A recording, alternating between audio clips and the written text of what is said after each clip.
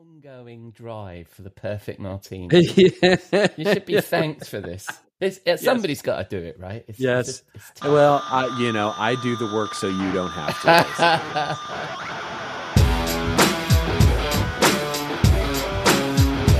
Hello and welcome to episode 203 of the Rockstar CMO effing marketing podcast. It's Saturday, the 3rd of February. I hope you've had a good week and you are well and you are staying as sane as you feel you need to be. I'm your host, Ian Truscott. I'm not a rock star, but I'm a 3-time CMO and trusted marketing advisor. And with the help of my guests and chums, I share the marketing street knowledge that I hope will inspire your inner rock star. Come say hello. You can find links to me and my guests in the show notes at rockstarcmo.com or on LinkedIn at rockstarcmo. And we are proud members of the Marketing Podcast Network. This week in the Marketing Studio, we did promise last week that we'd chat about RevOps, but Jeff Clark and I will be discussing a new B2B report from our chums at Metia before I wind down the week in the Rockstar CMO virtual bar with Robert Rose for a cocktail and a thought about using your flaws as a strength in marketing. But first, we need to pay the bar tab. I'll be back in a moment. We'll be right back. We'll be right back. You may know you're listening to this show along the Marketing Podcast Network, but did you know there are other great shows on MPN to help your business? Christy Heiler hosts a fantastic podcast called Own It. Christy, tell us more about the show. Own It is all about celebrating women and non-binary advertising agency owners. We talk about buying out of the Boys Club of Advertising because less than 1% of ad agencies are owned by women. And where can people subscribe? You can find the podcast at untilyouownit.com. We're also on the Marketing Podcast Network at marketingpodcast.net. And of course, you can subscribe wherever you get your podcasts. You heard her. Go subscribe.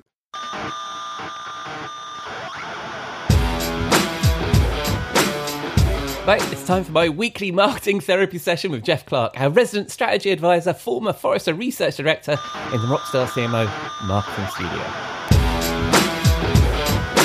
Hello, Ian. How are you doing today? Come on in to our studio.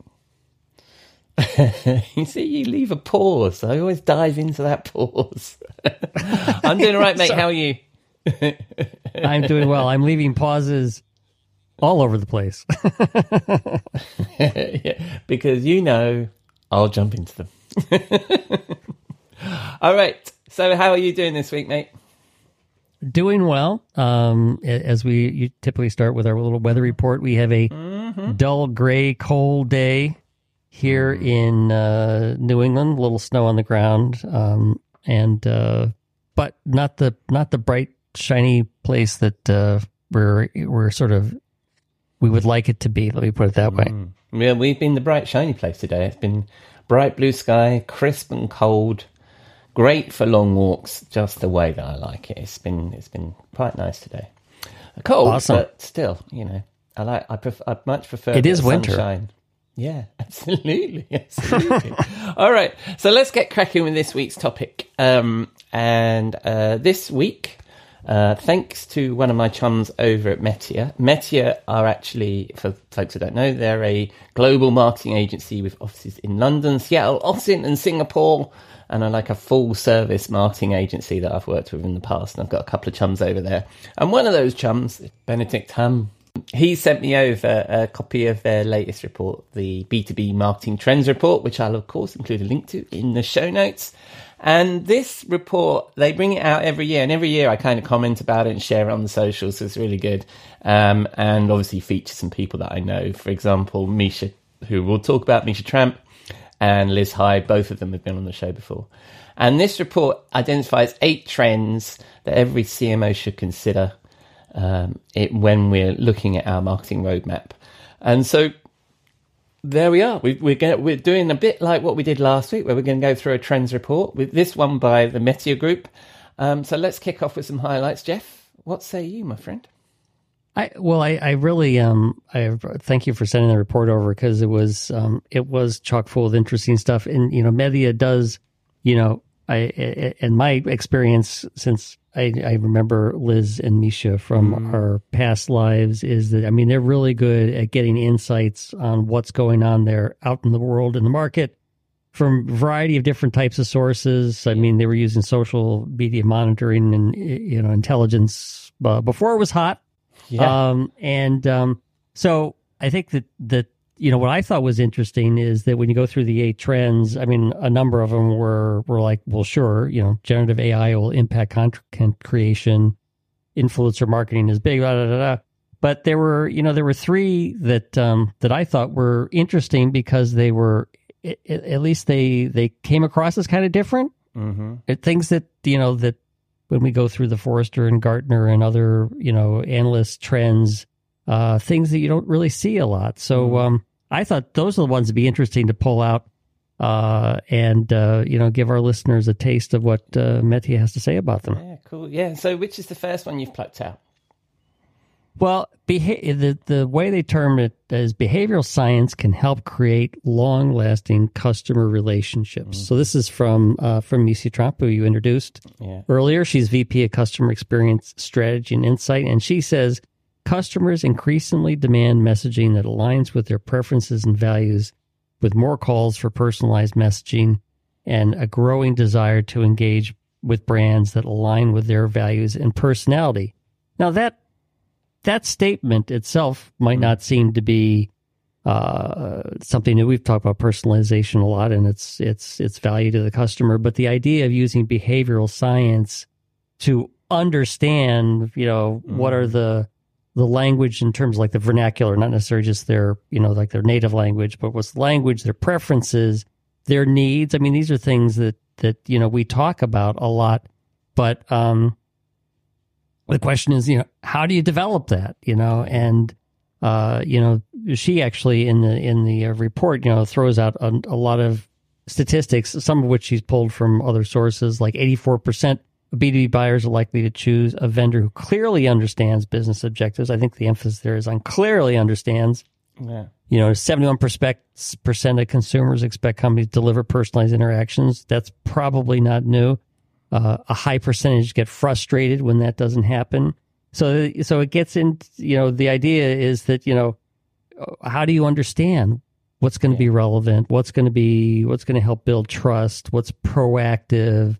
And when she digs into I was like, okay, behavioral science, I get it. I mean, I've heard research from other companies that talk about the importance of this.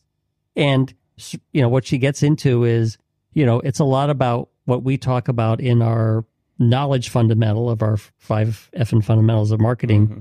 It's like do needs analysis research, do qualitative and quantitative research on who makes decisions, where do people go for information, what do they react to, what do they like, what are the types of interactions that they like to do, virtual versus in person. Testing stuff, I mean, she talks about testing nudges, which is, it's like, what can you put out there that gets somebody to go, oh, yeah, I think I like this company, or I think I'm going in the right direction. Yeah. And so, in many respects, a lot of the things that we talk about in knowledge is actually behavioral science. It's, and sometimes you're relying on other people who are doing the science, and sometimes you're doing it yourself. Yeah, no, I think, I'm hearing a lot more about behavioral science, and I think that we've used, and obviously both of us have known Metia for, over a decade, and she's always talked about this stuff, and primarily in B2C, but I think that it's super relevant in B2B right now, isn't it? And I think that's the slight difference, I think, right now, and that moment has come, I think. And it was like the stuff we were talking about last week, wasn't it? It ties back into how we need to demonstrate empathy with understand their needs very early in the process, right? So anyway, I love a bit of Metia, and as I mentioned, I worked with her at SDO and Tezu.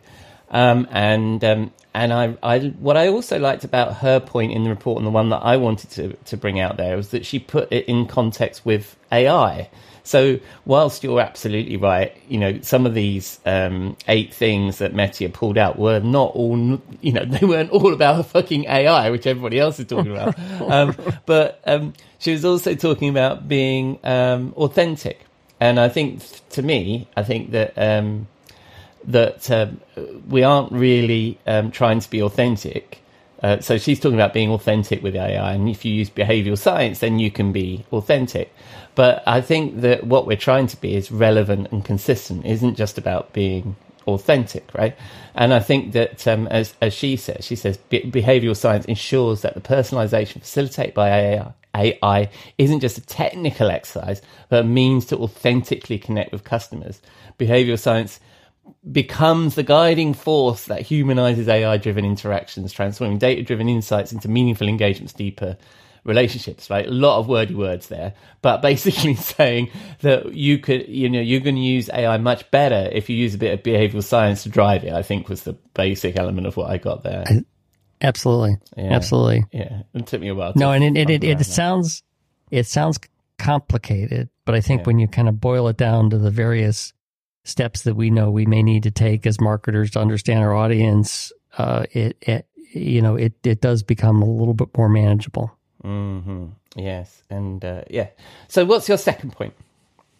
Second point is it's important to drive commercial growth with sustainability in mind. This is from Sean Donovan, VP of Global Accounts. He says, embracing sustainability is good for business that not only helps mitigate risks, but also fosters innovation, attracts conscientious customers, and secures financial investment. So the thing about this, and we've talked about sustainability and its role in marketing. We've talked about the demon of greenwashing and what Sean seems to be pulling out is that there's a bit of a transformation going on. Is that they see companies, and the B2B buyers and the conversations they're having. Actually, Leila said we investigated 13 million B2B digital conversations on this topic, and they see the shift away from greenwashing to establishing a much firmer, robust commitment to sustainability. And so I think, it's like socially people around the world are understanding, the importance of this. And buyers do want to know it. I think the challenge becomes for marketers is how do you tie that sustainability into the buyer needs, preferences, and motivations, kind of like we talked about in behavioral science. It can't be a side story. It can't be purely, it's like, we have the product and service you need. And by the way, all of our servers run on, a solar farm. You got to tie it in much tighter than that. So you got to define, what does sustainability mean for your buyer? What does it actually mean for your company? How do you articulate an offering that meets sustainable needs of the customer, if that's actually part of their needs, their preferences? And then how do you measure the sustainability goals, whether it's the goals that the customer will have by purchasing the product, or whether it's your own particular goals and you're kind of mirroring their concerns. Certainly, companies, or I should say B2B buyers, want to buy from companies that kind of reflect values that they have. So the value of sustainability could be part of the conversation, but I'm stressing tying it more into your understanding the buyer's needs and where that fits in the needs. And in some cases it may not fit in, but as this becomes a greater and greater issue, chances are it will become more and more part of your messaging. There's a lot there, Jeff. a lot more than was in the notes. Yeah, really. So, I didn't pause to let you chime in. I agree. When I looked at this, and so I agree with the view, obviously, that of the shift in greenwashing to a more sustainability and being it's that authentic word again, which I think that authentic should actually mean being relevant and consistent, because I don't think any of us are really authentic. We're not, we're running a business, right? We're not being our authentic selves, but it's about being relevant and being consistent. But I also think there's something in here about the authenticity of this turning into things like accreditations, like we have ISO standards and that kind of stuff. So yep.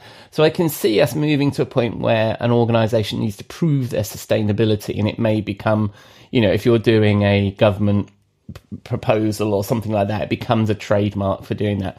But I did think this was a slightly weaker point in the report, and I know that we might end up debating this, about how helpful this is for the B2B buyer, because I think it's limited to specific vendors and buyers and particular situations. I don't think it's something everybody needs to jump onto, right? I don't think every vendor needs to consider this, because I'd worry about all the investment we put into marketing our sustainability credentials could be spent on something that's actually genuinely useful for the buyer if our buyer isn't that turned on by this, right? So if we're selling to a cause-based business or a buyer with these values, they probably get their fix of that content from other sources.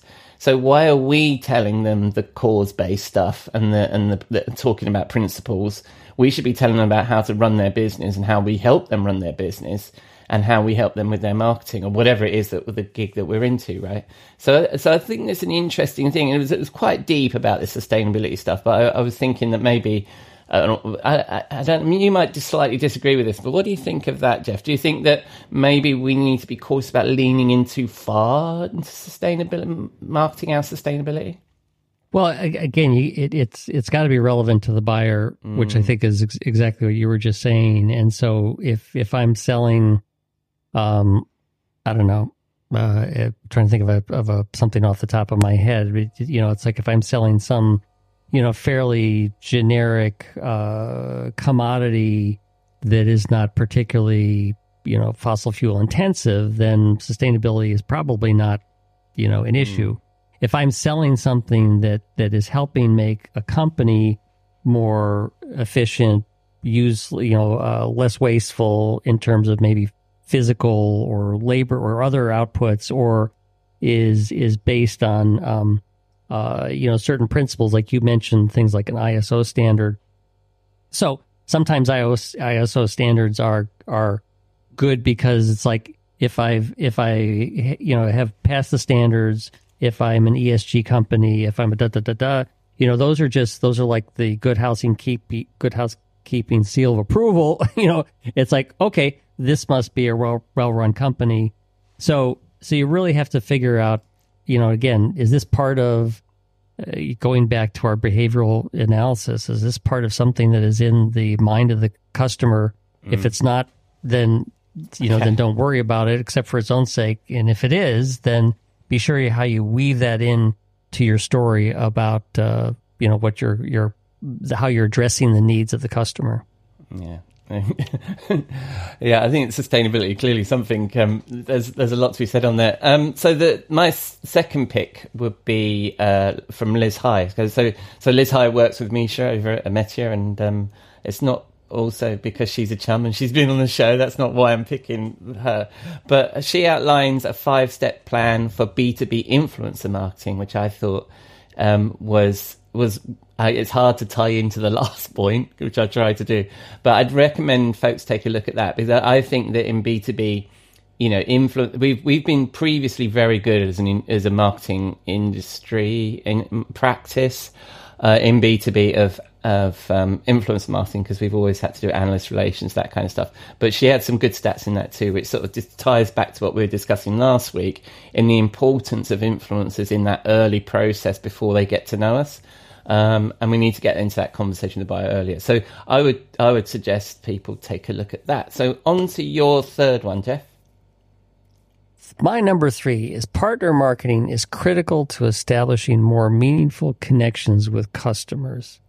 So David Brooks, who's the chief customer officer, says in recent years, sales departments have not seen their headcounts and levels of investment return to pre-pandemic levels.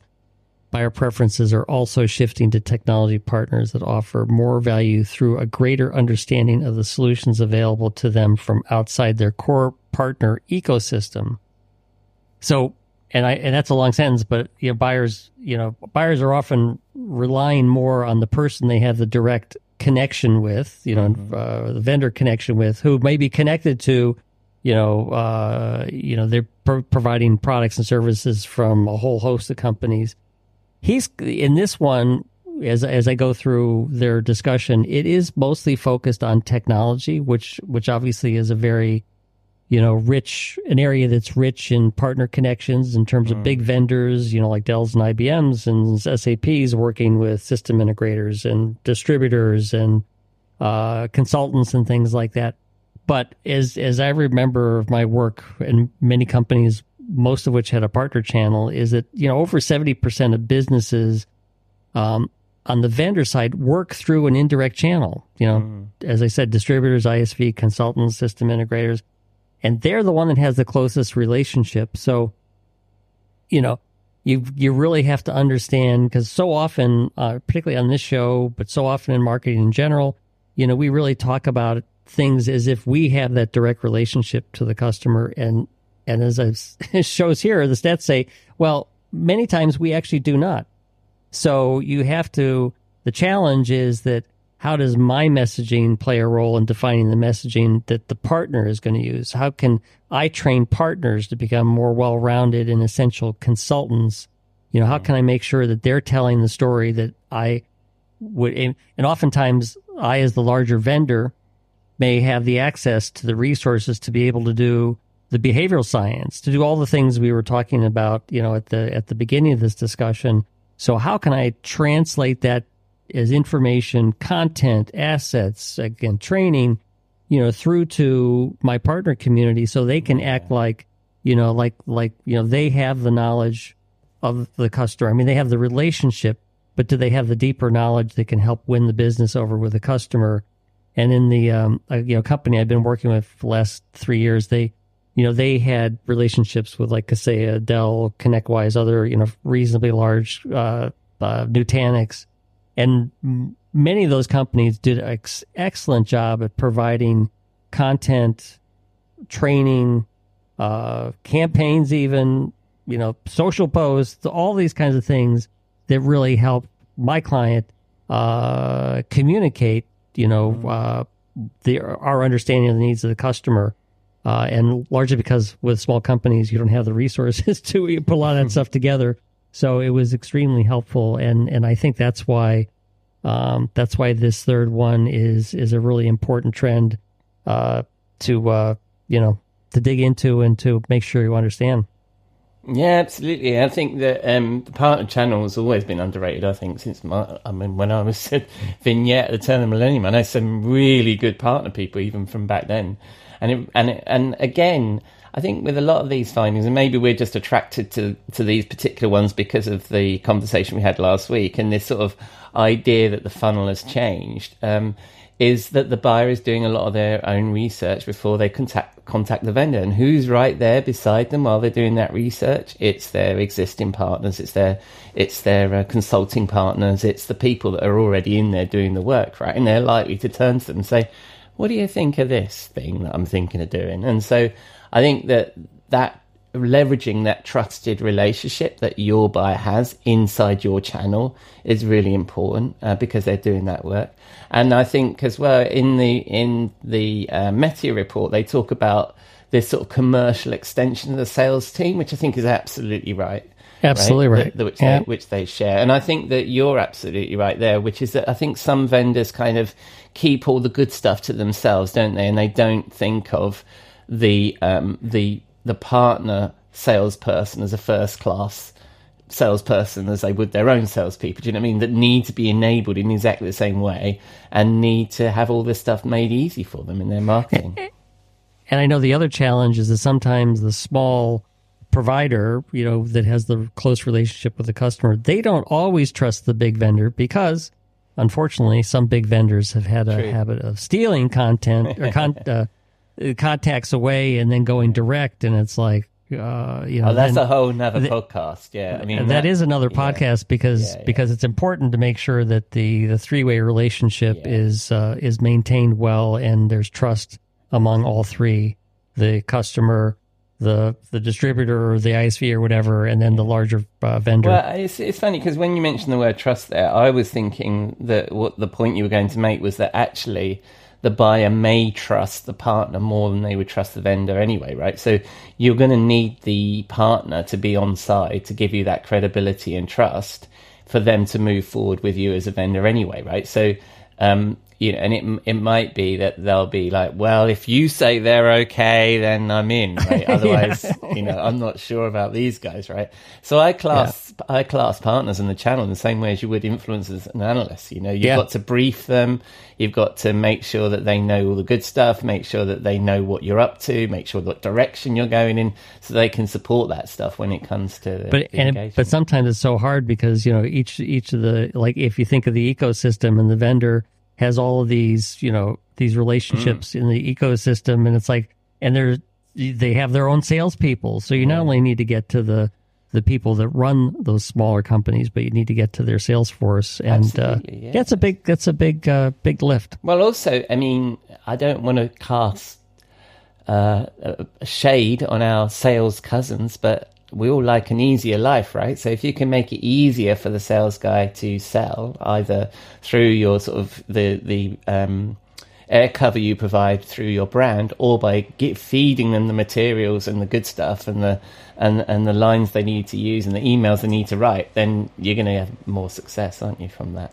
I don't think you're casting shade. You're empathizing with them. What a hard job it is to be a salesperson. Absolutely. So that's just a couple of things we plucked out of this, and I'll obviously share a link to the report. There is a link on their homepage. It is gated, sadly. I know that last week we were triumphing. Tisk. But I think I can personally vouch for these guys. So I know personally at least 3 or 4 people that were actually mentioned in the report, and I also know the CEO. So they are nice guys, and they will look after your details in a good way. The report can be found at the Metia website, info.metia.com/Metia-2024-trends-report, or what will be much easier, just go to rockstarcmo.com, have a look at show notes, and I'll include a link there. And there are 8 conclusions and predictions in that report, and they're pretty good, so take a look. So that's our discussion. Another report this week, Jeff, and how do we conclude with this one from a song perspective? That's the next item on our agenda. Well, we have to do the Venn diagram of what kind of fits the topic, So we're talking trends, fashions, what's hip, what's this, what's that, and then rock icons. So that's where the David Bowie and the song "Fashion" from 1980 kind of like came together in that Venn diagram. His tune is a little bit of a satirical look at fashion, but I think these trends are more than just the fashion of the day. They're the fashion for the near to midterm. Certainly, I like that. And I'm never going to say no to playing Fashion by David Bowie. Absolute classic. So we'll play out with Fashion from David Bowie. And fairly importantly. Just as importantly. Will we be talking about anything interesting next week? Yes. Yes. Will you be in the studio next week? Yes. Jolly good. And what, if we agree, we're going to talk about We're going to talk about education as kind of a marketing tactic or strategy, however you want to phrase that. But the importance of it, we've talked about the importance of it, but let's talk about it as how you can be successful using it as a marketing tool. Jolly good. Well, I hope the listeners got some education from this, and I shall see you next week, mate. Good tie-in. See ya. Cheers, buddy. Bye. Dance, but I don't know its name.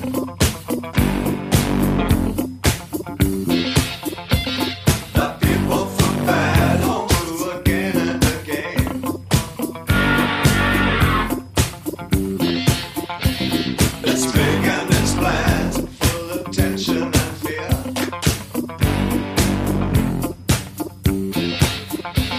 They do it over there, but we don't do it here.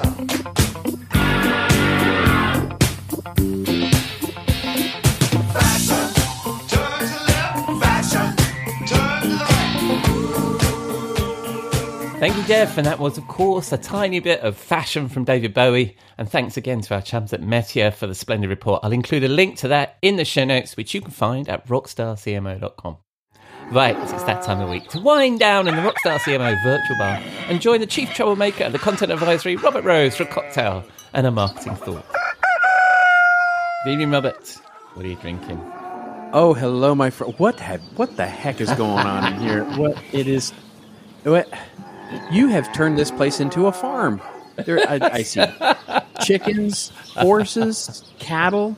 I don't know if you're doing this for food or for ranching but it is just a full on farm in this bar. I mean, I'm very proud of you for repurposing it, but wow, the smell is something else. I mean, it's fascinating here. Indeed. I don't know what to tell you, mate. It was just it was a whim. I thought, what's the most avant-garde bars these days? Well, they're farm bars, right? Yeah, so that's true. Everybody's doing them. All the cool The kids. farm so bar. here we That go. is true. That is true. The farm bar is really hot. That is really hot. Starting a trend. And it's really that that sort of what is it, the sort of taste, that sort of smell, taste of the farm that really adds that ambiance that makes a farm bar, really. Well, I got to tell you, the burgers are fresh. Yeah, there you go. Okay, very good. Good. I like that. So what are we drinking today? We have a wonderful drink. And so very much like last week, we're going to go fancy again. Fancy. I've been experimenting with different types of martinis. And of course, I am love to experiment with different gins and different vermouths. And different kinds of ingredients in a martini. And this one is not one that I've invented, but I did find it, and I found it fascinating. And it's called the Milady Martini. Hello, Milady. Yes. And it's Milady's Martini, and it's a little different. It's gin, of course, because it isn't in my humble opinion, it's not a martini if it's not gin. But I know some people are all into the vodka, but it is gin.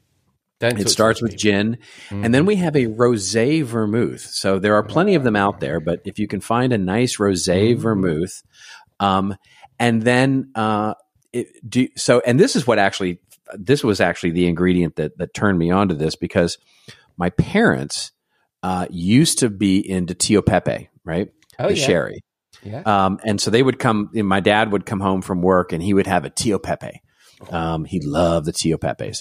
And so I was like, oh yeah, I remember that with my dad. So I was looking for drinks with Tio Pepe, and I found this one, right? So there's gin, your rosé vermouth. So 2 parts gin, 1 part vermouth, 1 part Tio Pepe sherry, and then a very small quarter part, just a splash really, if you're only making 1 drink, Amaro Santoni. So one of your favorite Amaros, and then of course an olive if you need an olive in your martini, and then of course like a classic martini, a lemon peel, which might be expressed and then slid around the glass and all of that to get there. So you combine all of this into basically shake it all up and put it into a carafe. And what we've done here at the bar at our farm bar here is we've put it into a little carafe, the drink, and then put it into the freezer.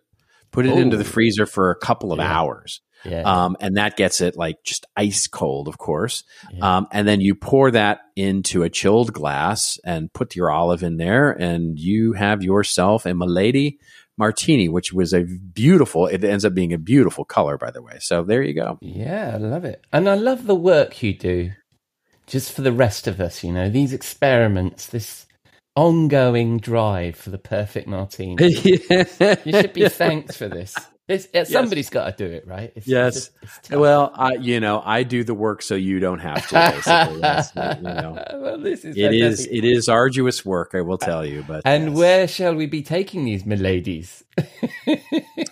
I think it doesn't it feel French? Doesn't it feel like we should be in France for this? Yes. And specifically the south of France, it feels like that we should be in the south of France, somewhere on, I'm always partial to the coast, but, maybe Cannes, maybe around Cannes. I'm not that familiar with that part of France. But somewhere small in a cafe, having these Milady martinis, sunny day, south of France sounds like a good place to be. Yes. And I also know Milady would love to be taken to the south of France. So, Yes. so when we're done, I'll have to bring her. But yes, and then we're the south of France. The sun is shining. We're drinking these Miladies, and the topic turns to marketing. What are we talking about this week, Robert? Well, we're going to talk about our flaws as a brand. Oh dear. And and why a flaw is really our strength, especially, especially as we move into 2024 and brands and leaning into our brand, the humanness of our brand, with generative AI and everything that's going on, the way that we're going to lean into our brand as a human driven, and why the flaws are such an important part of that, and how that fits into our messaging. And so it's not a question of if, it's always a question of when our brand is going to not do something the right way, right? Where we're either going to behave badly as a brand, or where we're going to make an earnest or honest mistake and people are going to be, upset with us. You can see Elon Musk, of course, arguably been purposely acting out on the brand of Twitter, which is now X, of course. Bud Light had their famous brand challenge last year with a, call it honest or earnest mistake of trying to go out without really thinking about it. Even OpenAI last year, right, had a bit of a brand hit when they had their whole drama behind Sam Altman and the CEO and all those kinds of things. But the thing is, we're never going to avoid those things, independent of who we are, because guess what? Brands are made up of people, and people make mistakes, and people do bad things, and every one of our brands will falter at some point. Now, the interesting thing here is that as humans, there's a really interesting cognitive bias and attribution error that we make, which is we're always really clear about the intentions behind any of our actions, whether or not it's, for ill or for honest and we make a mistake, but our intentions are always really clear to us. But they're not to others, right? So when we look at others, we always ascribe some level of malice to it, right? And so the interesting thing is that we know this inherently with people. And so our guilt over doing something mistakenly, or if in many cases where we do it purposely, we can double down on the response on some sort of, pushback that we get, or, and so the classic example of this is, you accidentally cut off a car in traffic, and then that person roars up beside you and flips you the bird and is screaming at us from inside the car. And you don't apologize. Your immediate reaction is to double down and flip them the bird back and go, "Shut up! I didn't do it on purpose." And you get mad at them, right? Yeah. And so, as on a business side, the example of that is, we know we've been working super hard on that email campaign for customer enablement, and we've been working really hard, and then somebody sends it out prematurely with a big typo or a big mistake, or one of the personalization fields didn't get filled in, and then we get called out on it on social media, and the immediate reaction is to sometimes react really badly and further inflaming the thing. The Bud Light example is a perfect example of this, right? Yeah. Their biggest brand mistake wasn't in doing the LGBTQ campaign that they did. It was the response that they had to doing the LGBTQ and the pushback that they got. Yeah. So the thing is, when things go wrong, we're very likely to blame the situation and remind ourselves of our intentions, whatever they were. But what they need to what we need to be able to plan for and think through is a much more cohesive and basically really coordinated response. In other words, we need to know that we're going to make these mistakes, and we need to have messaging and a story and a conscious desire to want to respond in the right way, right? We all know that every great hero, every great brand, every great hero has a dark side, right? Luke Skywalker has a dark side. Barbie lacks self-awareness in some cases. George Bailey, even from It's a Wonderful Life, he's a perfect father and brother, but he's got self-worth issues. So we all know that great brands and great heroes from stories, they all have flaws. So we need to know what ours are. Yeah. A great example of this might be, we're going to come out strong for for example, I worked with one company. They were they're a consulting firm, global consulting firm, and they're with their brand. They're coming out with a strong opinion about cloud computing and what they want to do with cloud computing and all that kind of stuff. And the real flaw, though, is they themselves don't really do a lot of cloud computing. Right. And so they're very aware of that. Now, that doesn't, just because they don't have they haven't lived up to the dream yet, doesn't mean they can't espouse themselves as the dream. The key of all of this is getting to what we've talked about on this show before in terms of brand and storytelling, which we call a point of view messaging architecture. Yes. Which is understanding what the brand believes and where its flaws are as part of our message, consistent storytelling, consistent messaging, etc. It's an internal messaging architecture. But for example, when we worked with that global consulting firm and their point of view architecture, basically they knew that they weren't living up to that dream. They knew that they might get called out on it. It's not that they're going to proactively go, by the way, we're not living up to the dream, but they basically knew that they might get called out on it. And so they had a consistent and cohesive message aligned response if it were to happen. Right. And so now they can admit that they're flawed, admit that they're, that they're working on it, and have a response that is going to be not flipping them the bird if they get called out on it. And so as marketers, as the storytellers in the business, it is our purview to look at our flawed brand character, understand what they are, and recognize them, that they can be strengths, that these can be strengths as we tell our story because they are more human. They do set us up to be heroes, and we can tell a much more powerful story if we say we're part of the journey with our customers. So that's the real key.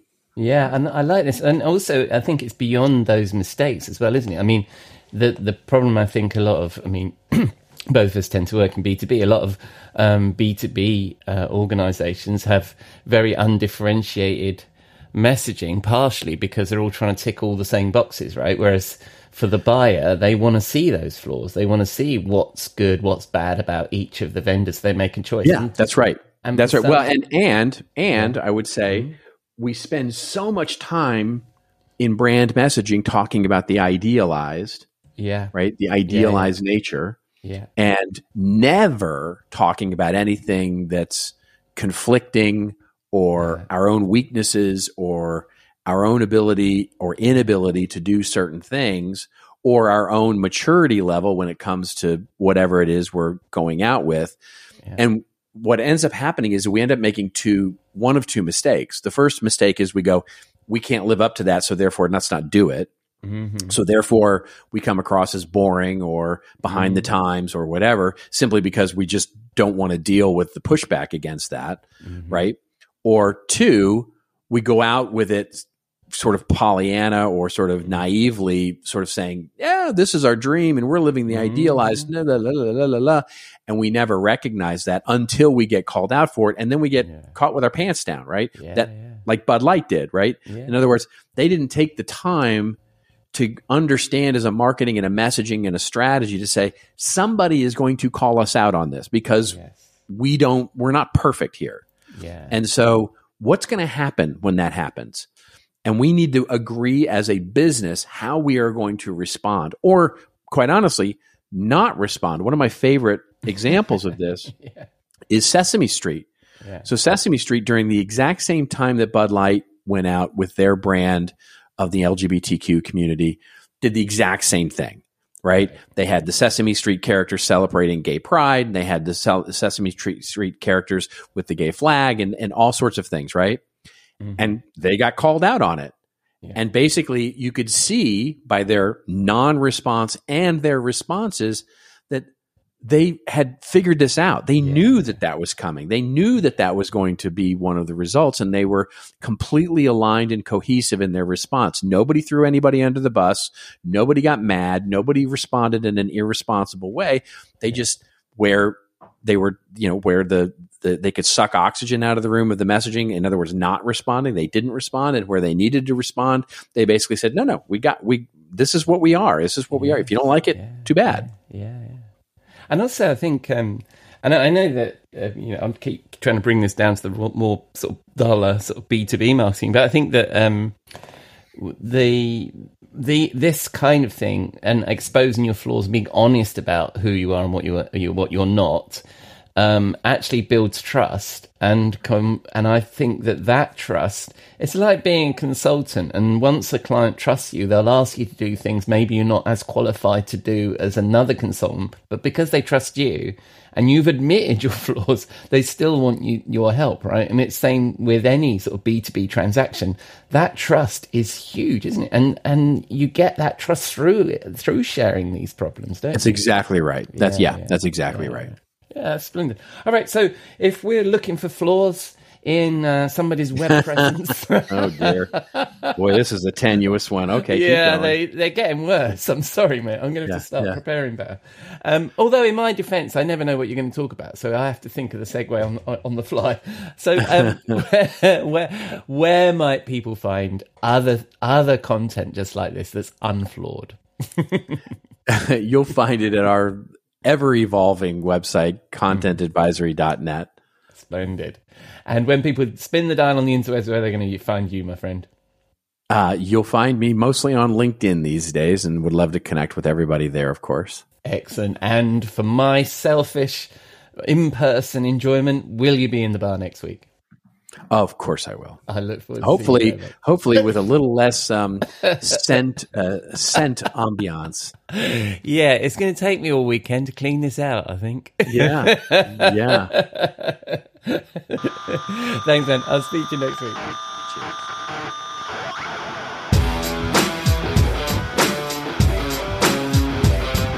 Thank you, Robert. And if you're new to the show, I have no idea what Robert will spring on me as the theme for the bar. So there you have it this week, Flaws on a Farm.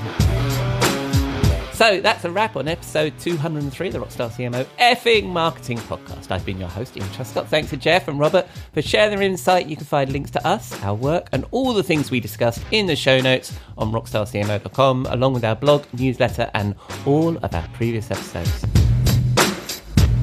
And thank you for dropping a dime into your podcasting jukebox, selecting our track and jiving along with us. I'd love to hear from you, so please say hello or drop us a rating or review at your favourite podcast app, or just keep listening.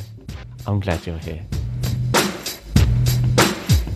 Next week, Jeff and I will be chatting about education in your content marketing, and Robert will be back in the virtual bar with a fresh marketing thought. Until then, have a great week, and I hope you again join us here next week on Rockstar CMO FM.